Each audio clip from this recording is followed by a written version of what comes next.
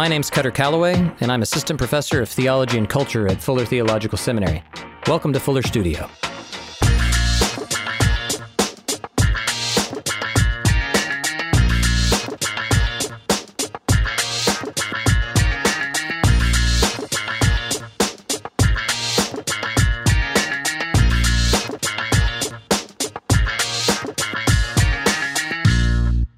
Welcome to TV and Theology, an audio series in which we construct a theology of television to help viewers more fully engage with the power and meaning of TV. This season, I talk with filmmaker and Fuller alum Avril Speaks about the Netflix Marvel series, Luke Cage. So Black Lives Matter. We have heard that hashtagged and said and stated and restated in a lot of different ways, either parodying it or challenging it or questioning it or reinforcing it in some ways. A really interesting both movement culturally, but then also a really interesting number of counter movements. So whether it's Blue Lives Matter or All Lives Matter, you hear all this. We get to episode 10 of Luke Cage, and you have this interesting conversation between Raya and Diamondback, who's now come in, and he's got, back to sort of religious imagery, he's got the Judas bullet that can actually get inside of Luke Cage and explode him from the inside out, right? And he is a scripture-quoting vigilante, right, that is bringing justice. And in fact, in this exchange in episode 10, he quotes from Proverbs, and he says, "When justice is done, it's a joy to the righteous, but a terror to evildoers." So you have all this. In that voice, too. What's that? He said in that voice, too? Yeah, that's right. But it's interesting, he responds to that when she says, after he's killed a cop and also impended on Luke Cage, she asks the question, "What have you done to my city?" And his response is, "Harlem is not yours." I stopped there and I thought, it's pretty interesting. And then it's the same thing with his quotation of Scripture. Like, I would say he's maybe misquoting Scripture in some ways, or rightly. But who's right and who's wrong in that equation of his? Right. But it does raise this question of when we start talking about lives mattering and Black lives mattering, when Luke Cage as a series is asking about Harlem, which we've said is kind of this representation of, what was the language you used? You said it was in your imagination, it was the... What did I say? Magical... A magical land of all things, culture, something, yeah. This, it's laying a claim, it's like, who are we? Whose identity? And who gets to say? Like, who's in charge of saying, this is what it means to be Black. This is what it means to be a human. This is what it means to be an American. And then the next question is, who gets to say what justice looks like for those people? Because that's what I hear in the Black Lives Matter movement is we, as Black human beings, should matter. And we're being told in all sorts of ways that we don't. And we're asking for justice. These counter responses are not necessarily challenging the question of what is or isn't justice, but more, who are you to say what justice looks like in this situation? So I don't know if you have thoughts on that, whether what Luke Cage is doing or just in general. Whose justice are we talking about? Is that even a valid way to think about the issue of Black Lives Matter? There's a lot of things wrapped up in that. I only ask thick questions. Well, in terms of whose justice is it, like who determines what justice is? Yeah. My instinct is to say the people determine that, meaning the people who are being unjustly treated. You know what I mean? You know what I'm saying? Like, only they would know how to right this wrong. Do you know what I mean? Because, it's like, is it the church? Is it the leaders? Like, can the leaders can only speak to that if if they're in that group or if they're in that community. It's kind of the only way that they can define that. Yeah. They can define what that is. And so, to have people say, well, Blue Lives Matter, or to say All Lives Matter, it's like, but you're not hearing what the people are saying. It's that, and it's not saying that those lives don't matter. It's just saying that we would just like to not see so many of us dying all the time. And it's almost like, don't we matter too? You know what I mean? Like, of course all lives matter, but don't we matter too? It's like, that's what Black Lives Matter is about. It's like, we have rights too. Like, we are citizens of this country and we matter as well. And we're affirming that. Like, all it is affirming that. I have in my mind, I might be misquoting this or misdescribing this, but some meme or cartoon strip I saw, and it's, this large row of houses and one's on fire. And the person's coming out and like, can someone help me call the fire department? They're like, well, all houses matter. I don't know why. Right. So that's sort of the picture I have in mind of how absurd it would be in that situation. And again, how do you unravel or unpack all the racial dynamics that are right there on the table immediately? And even claiming all lives matter, there's this impulse towards ownership. The oppressed are not the ones who get to determine what justice is. It's the ones who are in power. Mm-hmm. And not just what justice, but who gets justice and in what levels and then in what forms even, right? So right now, in terms of, again, Luke Cage's history, he was incarcerated. So we have the mass incarceration of Black men, just at incredible rates, statistically speaking, and especially for different types of violations even. It's just, it's mind-numbing. That, to the person in power, is justice. Right. And that somehow is justice, but it's only because it's being defined by somebody else. And so the question is, how do those in power allow those who are marginalized and oppressed to start defining what justice actually is and what it looks like, what that path is moving forward? Well, I think that, it's interesting in, I've been reading a lot about Baltimore, so I keep referencing Baltimore. That's fine. But if you read about what has happened in Baltimore, what's been going on in Baltimore for a long time, but, even now, because there's been media attention on Baltimore post Freddie Gray and the riots in Baltimore, there's a lot of activists who are saying change has to come from within. Like, if we want to change the Black community, that has to come from the Black community. And the leaders that speak into this have to be from this community. And it's kind of like what we were saying before about being the savior and coming in. Yeah. And when the riots happened, there were a lot of people that kind of swooped in and it's like, we need to come and help out Baltimore, and they kind of look at him with a side eye, like, where have you been? Yeah. You know what I mean? Like, we've been here. And even in their efforts to move forward, it's like, this is our city. Yeah. And we're taking up this mantle and we need us to be the one, we're going to be the ones to change it. And they've been really, from what I've seen, I'm an outsider looking in and just reading, but from what I've seen, they're really adamant about that and really strong in that position.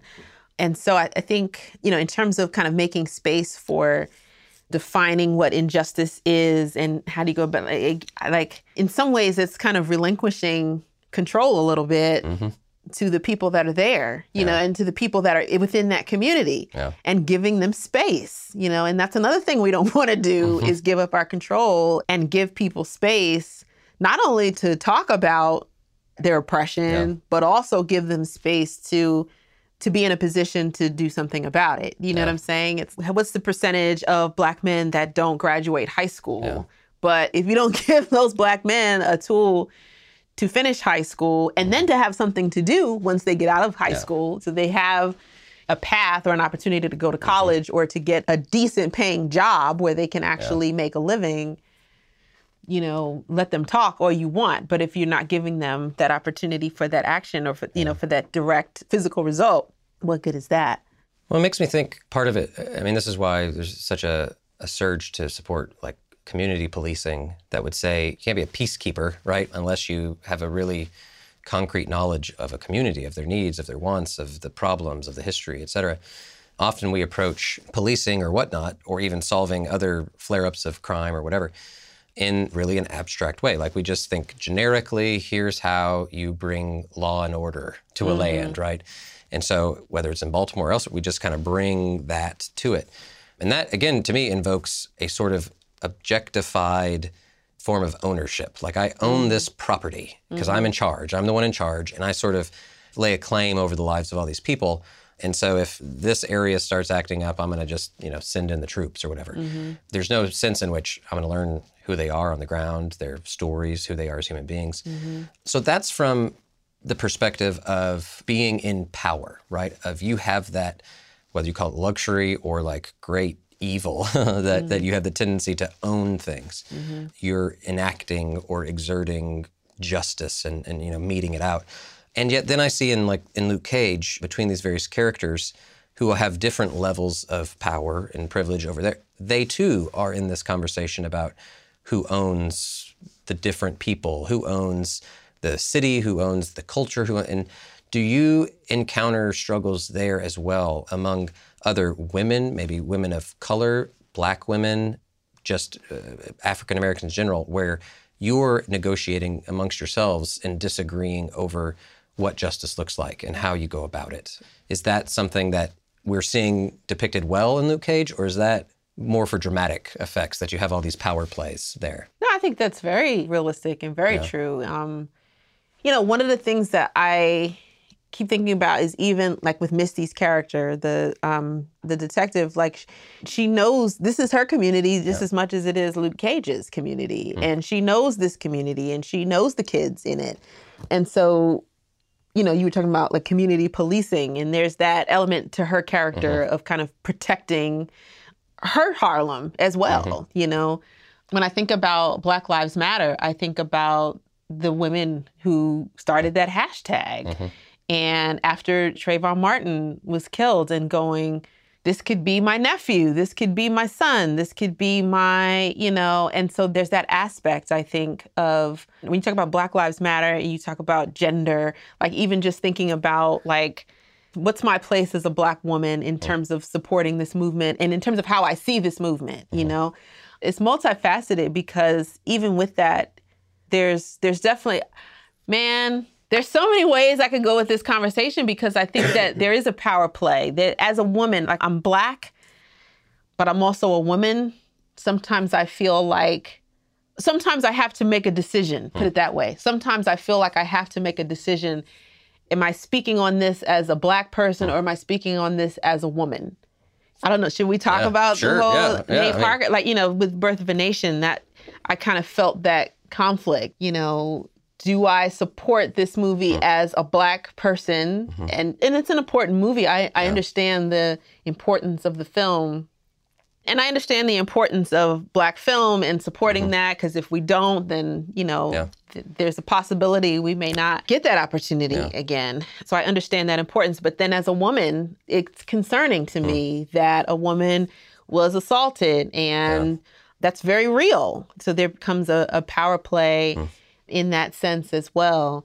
So that may be kind of getting off on another topic than Luke Cage, but you were asking about power plays, and I kind of feel like those are like three issues in and of itself. Like there's power play, there's like representations of women, there's women in protest, there's women's involvement in protest. I mean, if you look at the amount of women that have kind of been at the forefront of, you talk about civil rights movement, you can talk about just any type of protest or any type of uprising. In a lot of cases, it's been women that have led the fight on that. Even if you talk about this recent election, there's been plenty of articles written about the fact that Black women showed up. Like Black women carried that mantle to try to get Hillary elected. The percentages of Black men that voted for her, the percentage of white women that voted for Hillary was much less than Black women. And so what does that say about Black women and our involvement, like when it comes to protest, and our position, our kind of posture when it comes to protest? There's been a lot of instances where we've kind of felt like we've been shouldering this thing. Like, where is everybody else? Like I said, with the election, it's like, well, where are the white women? Like we kind of took for granted, like, oh, of course, white women are going to vote for the woman president. And it's come to find out that's not the case. And so now Black women are going, where'd everybody, we showed up. Where was everybody else? Like, so there's always kind of this feeling like we're having to shoulder progress, if you will, I wonder that about Mariah's character. You have this woman who was sexually abused.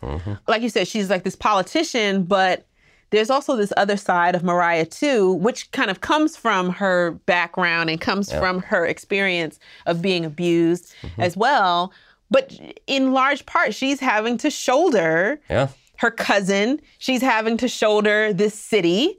She's like, these stupid men that just keep shooting each other. And she has all those conversations. I think you're right. And then tragically, and this I think is where it totally does all connect, whether Black Lives Matter, but then this question of who owns what and who owns whom. And who's justice, et cetera, is because not only is there this question historically, but even still now, of who owns Black bodies, but then who owns Black female bodies. And it's like you experience so many levels of marginalization and ownership, in spite of the fact that you're doing a lot of the work. And yet you keep getting back to these times and these scenes where she has just done something effective, meaningful, whatever, and then in comes some guy and is physically threatening her with violence and basically saying, no matter what you do, we still own you. Like we're still in charge. And it's both, I guess, the good of this show that you do still have all these really powerful Black women making effective change,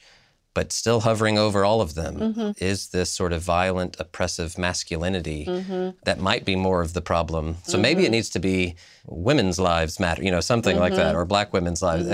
Well, and it's like say her name. Like, it's like that whole hashtag of say her name. Like, don't forget that there are women that are suffering violence as well. And Sandra Bland, there are women who are suffering violence racially, but then there's also women that are suffering violence sexually as well. Like women are getting assaulted every day. So it is this kind of double mantle that we're having. Colin Kaepernick, right? I mean, he kneels down for the national anthem as a football player and says it's because of police violence against people of color. And people are threatening to never watch the NFL again, blah, blah, blah. It's just, I can't handle it. However, there are countless NFL players that take the field every day and are the perpetrators of sexual assault. Right. No one's up in arms about that. Boycotting the NFL. So we societally have basically just said, we're all right with it, right? And yet here's this show, and that would be interesting too. We sort of stand back from the violence, but her sexual assault it's not incredibly clear. You have to pay attention, and even then, it's not explicitly shown. So it's almost just assumed, right? Like, of course, she experienced sexual assault. Right. Who hasn't? And that's a pretty big tragedy and a pretty big insight, I think, into her character. Let's pause there and get to the real conversation in the next one, and that is, what is the church supposed to do about all of this? Right? We gotta answer the question of how to fix the whole world in 15 to 20 minutes, Gabriel. You and me, we're gonna do it. And we're gonna do it in our next episode.